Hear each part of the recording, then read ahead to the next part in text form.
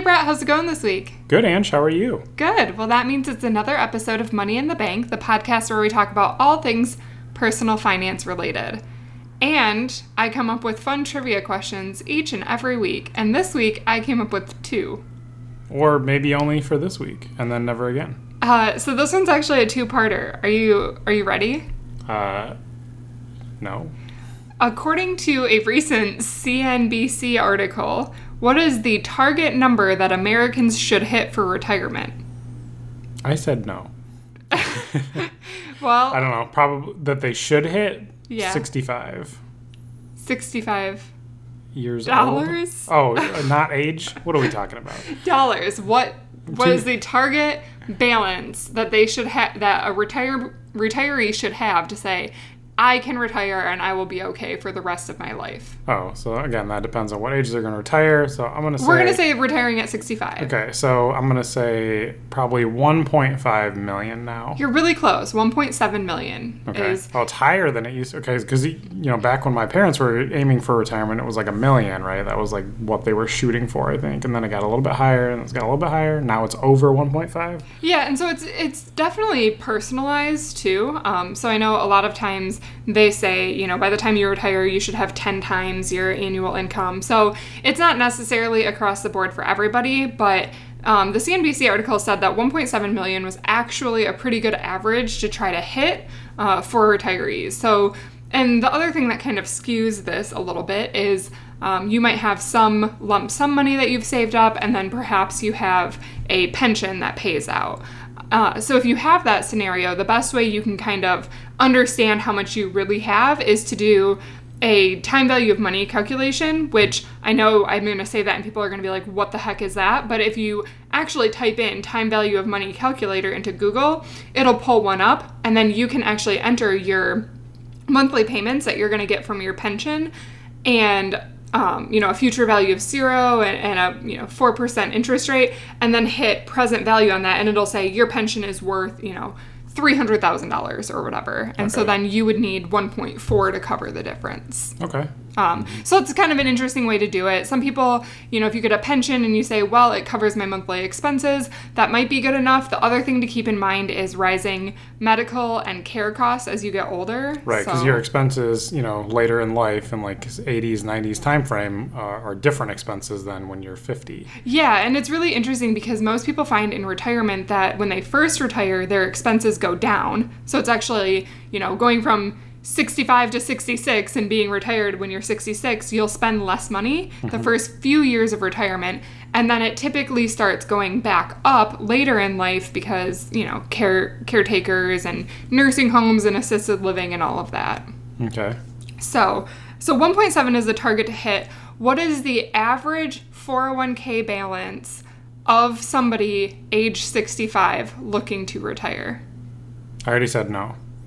Okay, we started with what they should be at, so now you can guess what you think they are at. I'm going to say half that. That would be optimistic. Yeah, really optimistic. So you're thinking in the ballpark of, like 800,000. 800,000, sure. 107,000. Whoa. Okay, yeah. So... really bad. 10% of where they need to be at, basically, yeah. Almost exactly? Yeah. So... I think a lot of times people just say, I've worked long enough, I've worked hard enough, now I get to retire. And that's, you can, but then Social Security typically replaces about 32% of your, income if you wait to take it. So with Social Security, you can start taking it early. The optimal strategy for most people is to actually defer it as long as you can. And so don't take it when you're 60, wait until you're closer to 70 right, if you can. Because the later you take it, the more they give you per year. Yes. Yep. And when you do an expected value, even though you're like, well, I'm getting it earlier, so I have money longer, it actually the math works out better typically to take it a little bit later. Okay. Unless you're super unhealthy and you're going to die when you're 75. So anyways, the point here is we are vastly undersaving for retirement. And this is something we keep talking about on this podcast, and I probably will keep talking about it because nobody's fixing anything. And in fact, it's getting worse. People are becoming more ill-prepared for retirement than ever before. Right, and this is going to end up hitting everybody, right? Because Yeah. all of a sudden we have a huge generational gap that we're not just going to like, put out to pasture because they can't afford to live anymore, right?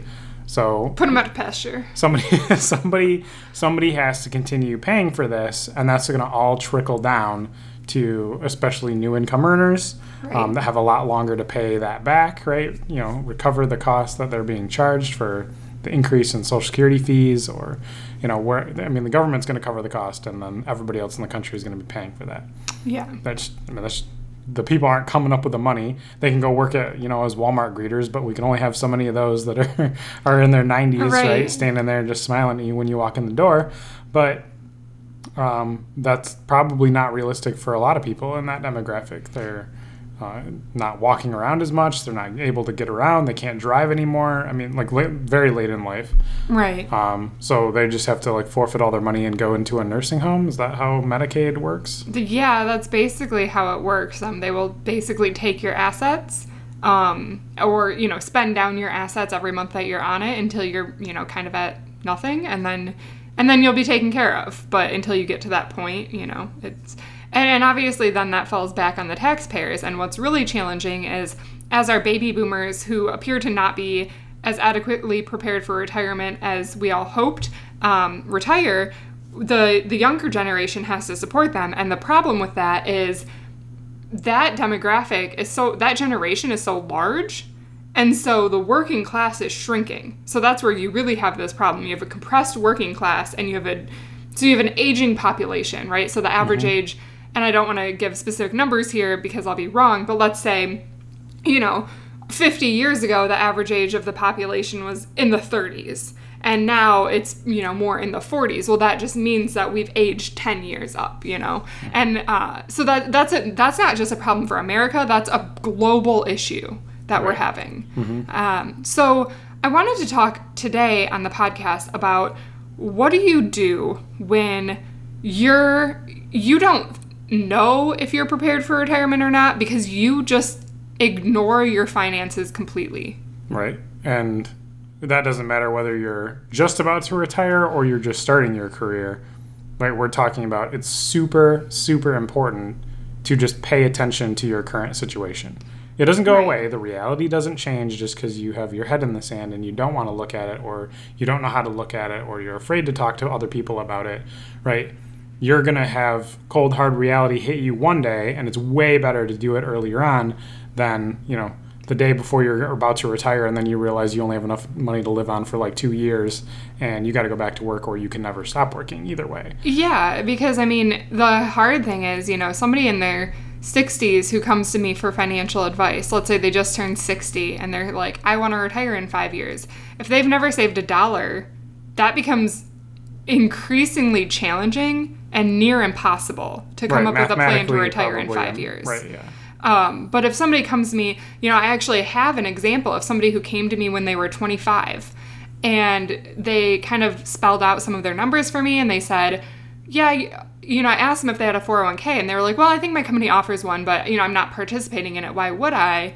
I have student loan debt, so I need to pay that down, and I want to save for a house. So that's, once I get all of that figured out, I'll save for retirement. And I was like, no, save for retirement first, and renting instead of buying for another couple of years impacts you very little in life. So if you have to take 2 extra years to save for that house, no big deal. If you get to, because otherwise it's too easy to keep delaying this, and then you find yourself 60 and you never even started saving in your 401k. Right, and we've talked before about how powerful it is to start saving earlier, right? If you save the same dollar amount when you're 20 versus when you save, twice that when you're 30, and then from then on for the rest of your life, you're still better off paying the lower amount from 20 onward. Right. And a really good baby step, if you are new to this and you've never saved for retirement before, start to get your company match. First of all, if you have a company sponsored 401k and they offer a match, whether it's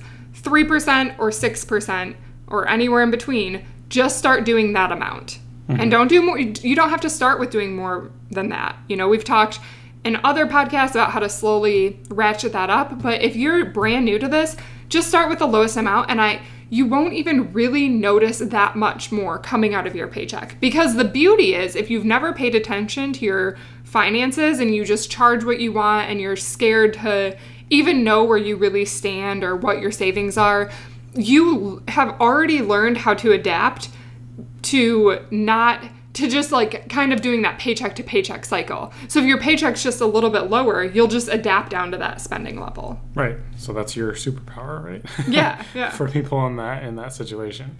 But we really want to talk today about, mentally, how do you shift from going from being afraid of finances completely, like almost paralyzed of talking with anybody else about finances, or being embarrassed about your finances, or that you have never saved for retirement and you're 40 years old and you don't want to talk about it because, you're ashamed, more or less.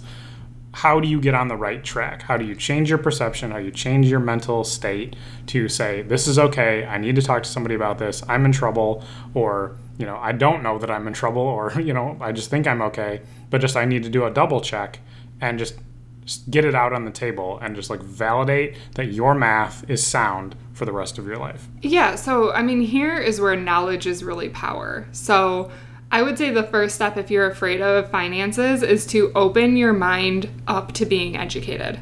So this could come in the form of podcasts, this could come in the form of starting to read different articles online. And really powerfully, I think, especially if you're in your 40s, 50s, 60s, and you've never really paid attention to your finances, that's where I really recommend meeting up face-to-face with a financial planner or somebody in the personal finance industry. There's financial coaches, there's, financial planners, and I know every city that we've ever lived in, there has been an option that's free to go and just get like a budget checkup. And they exist to help get you off on the right foot. And I think the other thing to realize is that when people do this professionally, or when people have seen a lot of cases, nothing about your situation is going to make them be condescending towards you. They're not going to judge you. Their whole job and their whole passion in life is to help people like you figure out how to get out of the hole that you're in and get onto safe land, basically. Right, because they've seen a lot of weird situations. You're probably, as far as bad as your current situation is, it's probably not as bad as other people that they've already talked to, right? There's a lot of really bad situations out there, right? So you don't have to be afraid of like being the worst of the group. Right. And even if you were, right, they're going to handle it appropriately. They're designed to be professionals in this space.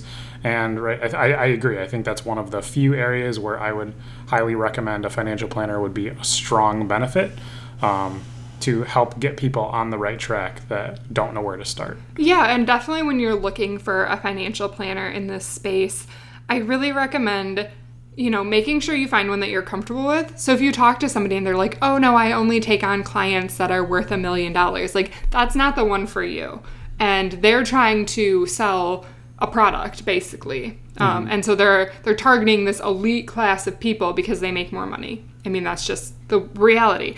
So what you want to do is you want to, like I said, either find a resource in your city that offers free, consultants with financial coaches, or find a personal finance planner who at least meets with you the first time for free just to get to know you, because that's for them to get to know you, to understand your situation a little bit more, to see how they can best help you. And that's also for you to make sure that you're comfortable with that person, because talking about your personal finances with anybody can be intimidating or tricky. So you really want to build that relationship and make sure you're comfortable with whoever you decide to move forward with.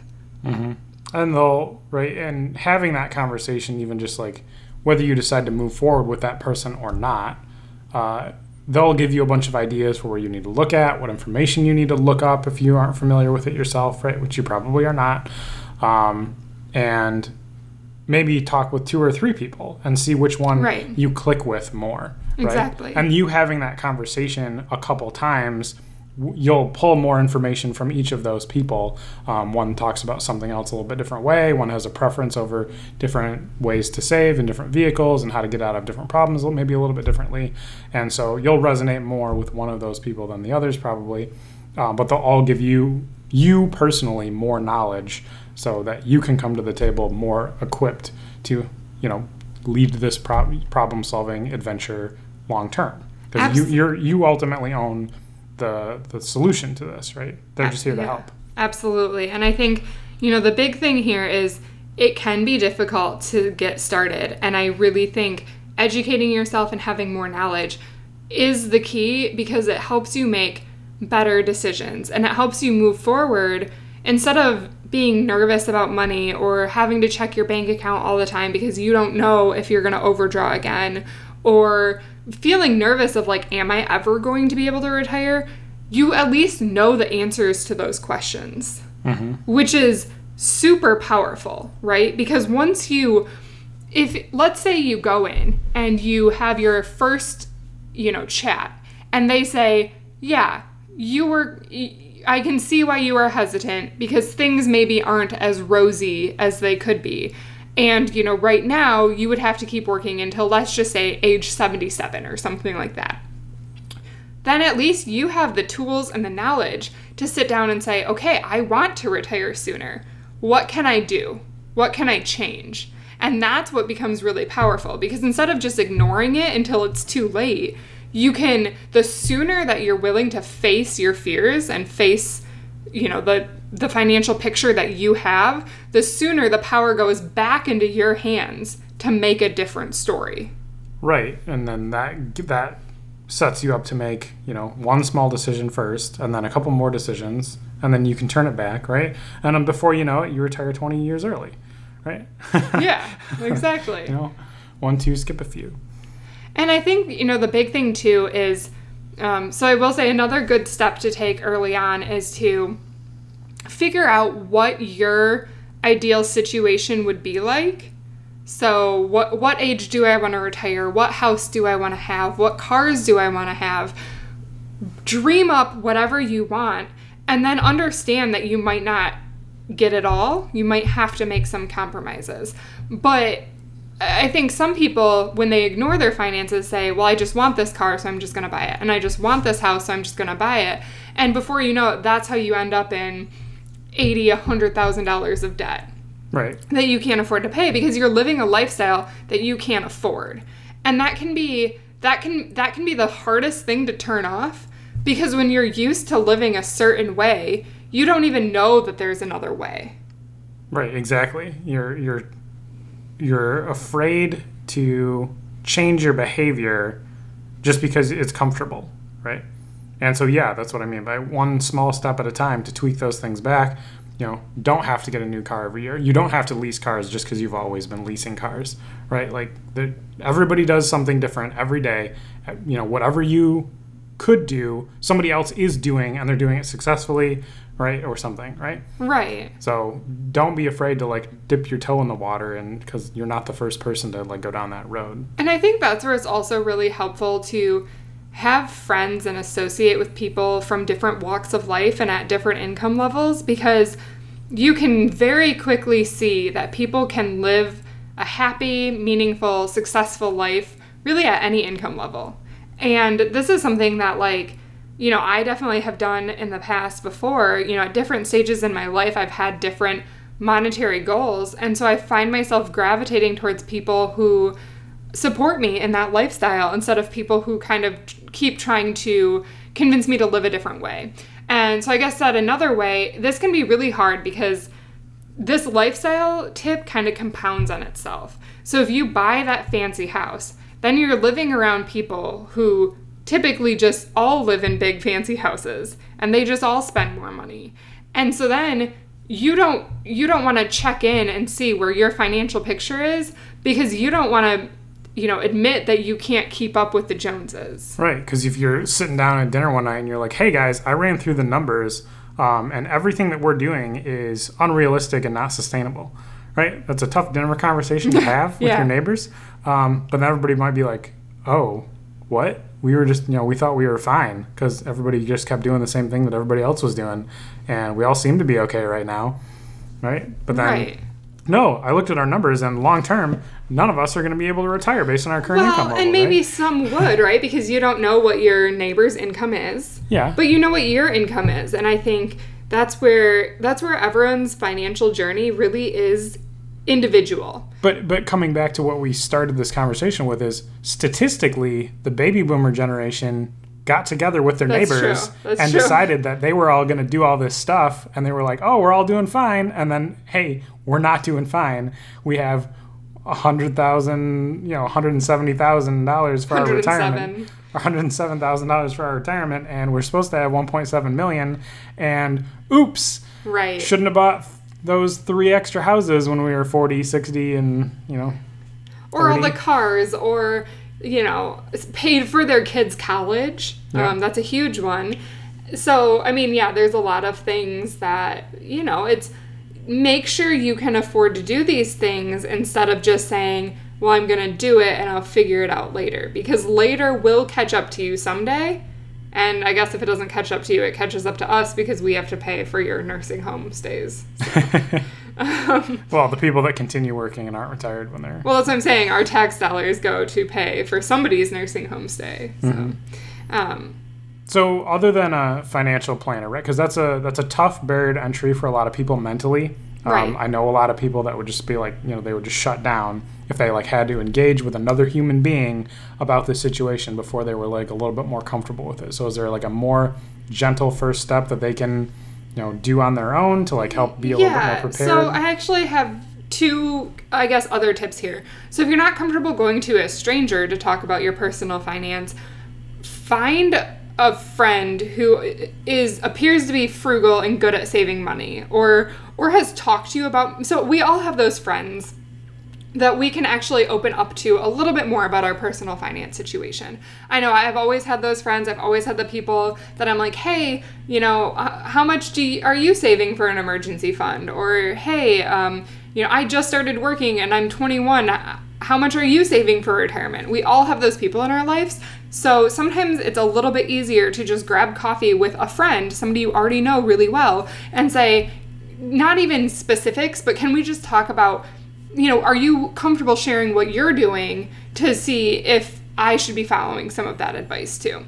Mm-hmm. Because I know that's worked well for me in the past. And then I think another good thing, if you don't even want to have any human interaction yet, because maybe even that seems intimidating, is just start kind of doing what you're doing. If you're listening to this episode, you're on the right track. Right. So educate yourself. You can listen to podcasts. You can go on YouTube, and there's tons of people on there who talk about finance. Who give both good and bad advice, but yeah. Yeah, good and bad, definitely. And there's blogs out there. And I would say one of the better things to do outside of just YouTube or blogs, because as Brett said, the advice can be good or bad, go to your library and check out a couple personal finance books. I can actually, when I write up this post, in the notes, I'll put a couple books that I personally recommend in there in case you want a couple suggestions. But you can just simply pick up a book and start reading it. The nice thing about books versus just online articles is they're typically a lot more thought out and researched than Joe Schmo going online and telling you, what his opinion is of something. Right. But I think step 1, even before you can process any of that information, and probably the first couple chapters of any of the books too, is to identify where you're at. Yeah. And that's get out, Excel or a piece of paper and write down what is all the money you have in all the different accounts, and do you have a 401k, and is there any money in there, and how many savings accounts do you have, and checking accounts, and where's all this stuff at, and then that's column A. And column B is what are all your expenses, right? And so monthly expenses, annual expenses like taxes, right? Or semi-annual expenses like taxes that are winter and summer, for property taxes, and annual taxes for, when April 16th rolls around. Yeah, if you owe income tax, yes. Yeah, for income tax and all that stuff. So just figure out, what all your utilities are, what is your phone bill, what is everything that you do when you pay stuff out. And then, column C is a little bit more of a, here's the stuff I didn't need to spend money on, but I did spend money on. And just track that for a month, right? Or look back at your credit card history and what you bought stuff at. We always recommend using mint.com and tracking stuff over time, because then this stuff is all done for you automatically. And you just plug in the numbers, and then it shows you the charts and graphs and all the stuff that you need to do. But that's the baseline. Just start with there so you know where you're at, and everybody will be able to help you from that point forward. Yeah, absolutely. And I think what gets really challenging is when people come back and they say, well, how do I even know where I'm at? Or how do I even know if I have a 401k? Or how do I even know where my HSA is? Or how do I even find my account balance?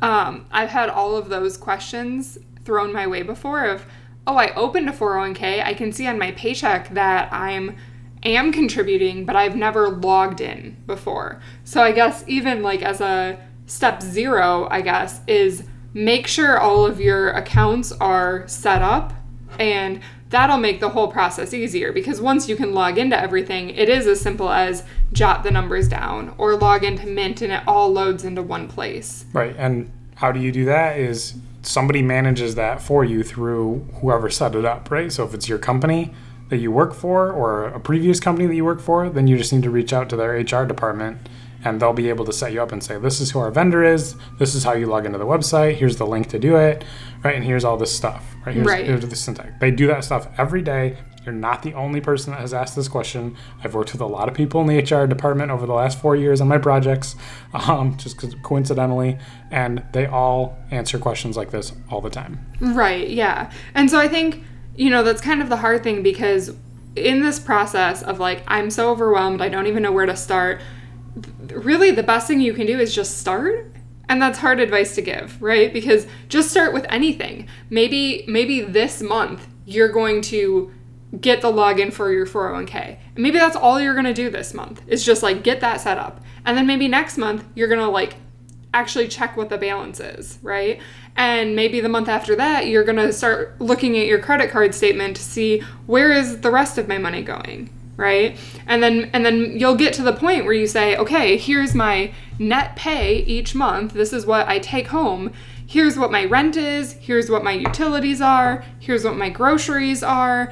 And then before you know it, you have not necessarily a budget, because, that's already what you've spent, I guess. So it's your historical budget.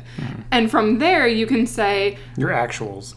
Yeah, your actuals, right? And so then from there, you can say, okay, well, now at least I know why I'm going $300 in debt every month, or whatever it is. And you can say, out of these categories, where can I cut back, or what can I change, or what are my goals?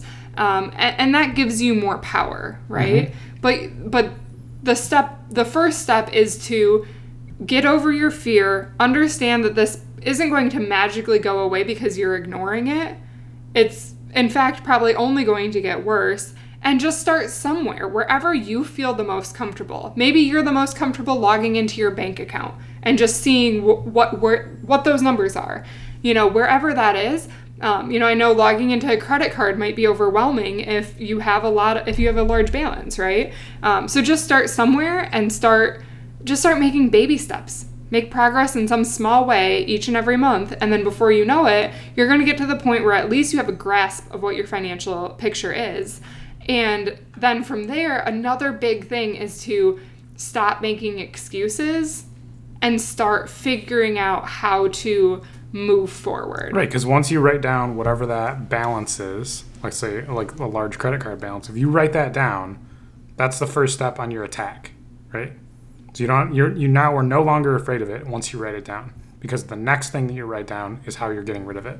Right. Right. It's, here are the things that I can cut back in this other column, and like all of that is going to go toward that credit card debt, right? And so like boom, and then you're attacking it every month, and it's going to get lower and lower and lower, and it's getting less and less scary until it's gone. Yeah. It actually, the way you said that just made me think of that old Atari game where you had like the blasters at the bottom of the screen and different sized asteroids would fall down on you. And I think that was Space Invaders. Maybe. And then some of the asteroids were so big that it took like more than one shot. Mm-hmm. But like, yeah, you just kept chipping away at it. And then like, sometimes they were so big that you were like, it's going to kill me before it gets to the bottom of the screen. And if you froze, right, if you just did nothing for 10 seconds, and then, you tried to attack it halfway down the screen, you weren't going to get it.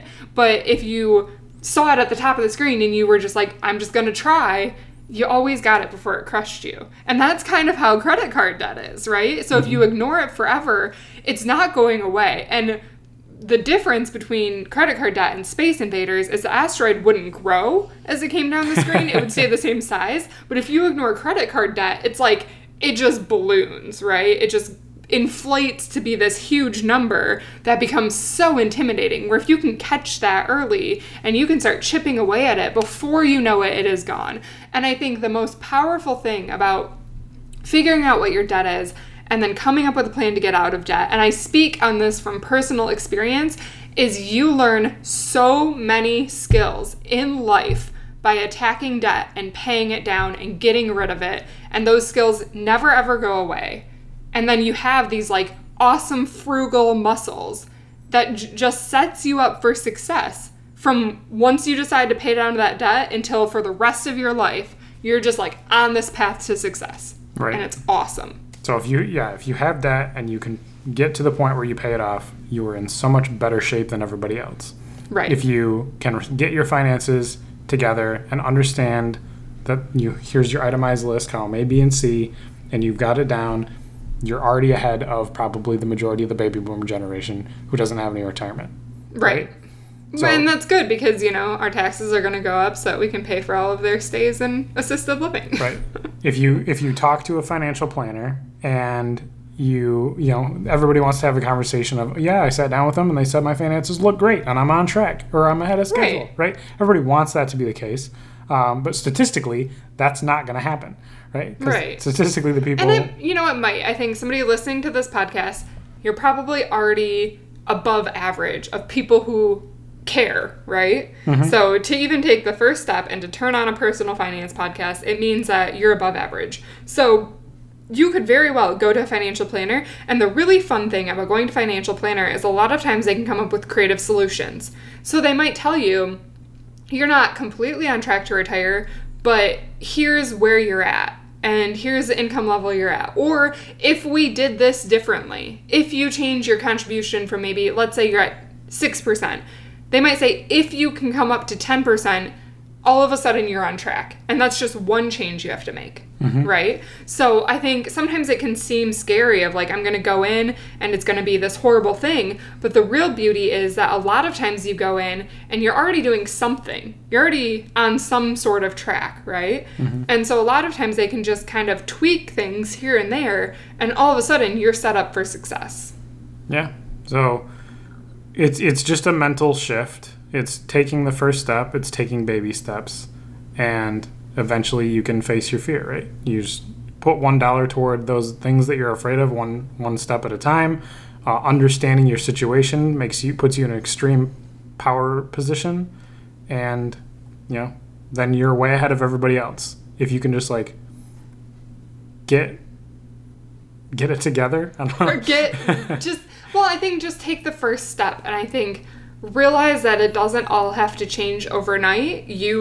Whatever age you're at, you've spent decades in the experience that you're currently in and the beliefs that you've currently had and spending the way that you do, and it's not going to change overnight, right? So it's like fitness or diet or anything in life. It's not all the things people hate doing. It's not going to be instant, right? In a world of instant gratification, I know that's what we want. We want to be able to wake up the next day and be millionaires, but the reality is that millionaires are made $10 at a time. The majority of millionaires in the U.S. are not people who just inherited this money or just came into this money overnight. It's the people who have the people who have a net worth of $1 million or higher. A lot of those people, it's because it's the people you would least expect. It's the guy who always has a hole in his jeans up the street driving a 10-year-old Toyota, right? Mm-hmm. And it's because they've made those small decisions each and every day to save $10 here, $10 there, and that money compounds. And so the same when you find yourself in this position where you don't even want to log in to know where your financial picture is at, just start somewhere. Make a baby step. And before you know it, you're able to come up with an extra $10 a week. And that snowballs to pay off that debt that you've had. Right, because for a lot of people, that may be listening to this podcast, they may make more money than that guy with the hole in his jeans up the street driving the old Toyota, right? Well, you know what I know they do? They definitely spend more money. Right. That's the algorithm, right? Yeah. So yeah, he can make less money and he can retire early because he's exercised those frugal muscles enough that Right. now he, is just more effective at saving. And like if you just kind of like go even halfway in that direction and you make more money, then you just have more power to get to that same place faster.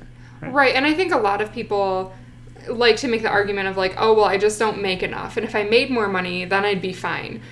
But in reality, what you see is people who spend money and never have any money. It does not matter how much money they bring in.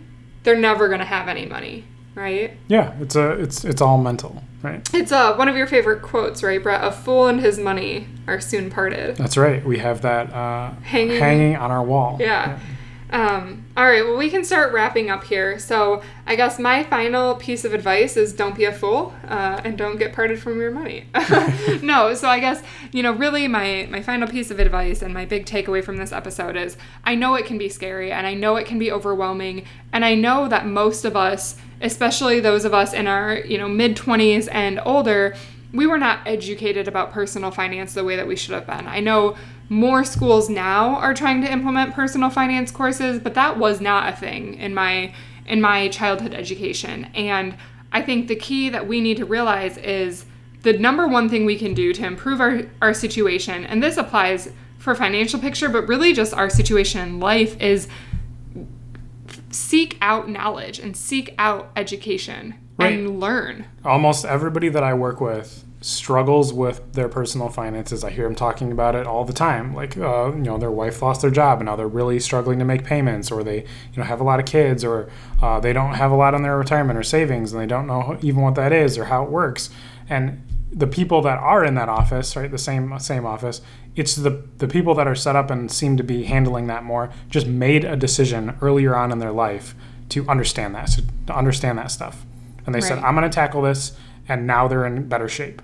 And that's what just everybody needs to do this step. They just need to decide that this is important, because it is very important.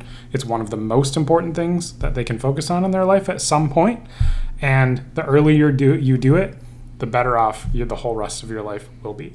Yeah, and it's never too late, though, is another good point to make. So even if you're 60 years old and you're listening to this and you're, only at that $100,000 in your 401k and that's all the retirement you have, there's no pension for you, know that even now, even if right now you just decide these last, I only want to work for another 5 years, maybe you bump that to 7 years because those 2 extra years can make a huge difference, right? And then maybe you can, you set yourself up to be in an amazing situation where you can retire confidently and much more comfortable than if you keep your head in the sand and you don't do anything. Because even if you, let's say you talk, like we said before, you get your numbers down on paper, you talk to either, a family member or a friend, so somebody you're probably uncomfortable talking to about this, but you're willing to do so, or talking to a financial planner, which you may in some circumstances be more comfortable talking to them than a family member, right? Just getting that out there and helping that, having that conversation and having them help you through some of these tough areas. They may find $10,000 to $30,000 to $40,000 a year that you are just like spending and you don't even realize it. And if you are only going to work for 7 more years or 5 more years, that's a lot of money that you're saving up, right? That may double the amount of money that you have in your retirement fund. That's going to put you in a much, much better position. So it's never too late. Right. Even if you're already retired, like there's still some things you can do. There's things you move around. Absolutely. There's certain vehicles you can like allocate money into that you do have, right? There's just all kinds of options. You and just Brett, have to ask for that's them. actually a fantastic point. So even if you're already retired, where is your money? Right? Who's got it? Who's got it? Where is it sitting? How much interest is it getting? Is that the best vehicle for you? Should you consider an annuity? Should you consider an investment vehicle? Right. Can you protect your money from the nursing home? Right. Because if you put your money in certain vehicles that are at no cost to you, basically to do so, then the retirement, like the nursing home can't take it. Right. And so, like you said, like the model is for Medicare, like the nursing home just like basically takes all of your assets until they're gone, and then you just can live there for the rest of your life, right? But if you protect your money, then you can either pass that on to your family or, different ways. They still take all the rest of your stuff, but what you have safeguarded is still safeguarded, right? Right. So talk to, nobody would know that stuff, right? Nobody learns that stuff. I don't learn that stuff for fun personally myself either. And I am financially frugal. Right. So that's where talking with a financial advisor, financial planner they can plug in some of those, like, hey, you didn't know this existed, but this is like a really cool thing. And for your situation, like, this is a slam dunk and it's going to save you a ton of money, or it's going to bank all your money. Right. So. Yeah. I mean, it's like any specialized field. Like, if I have something wrong with me medically, I go to the correct doctor. And if you have something wrong with your finances, you should go to a financial planner because they can fix it, right? That's their whole job.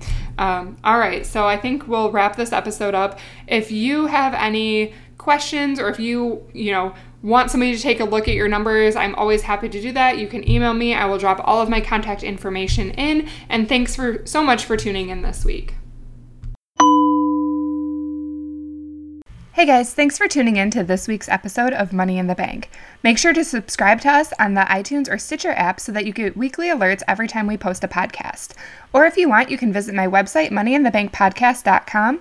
And if you want to reach out with any questions or further comments, please email me at Angie@moneyinthebankpodcast.com. I look forward to hearing from you.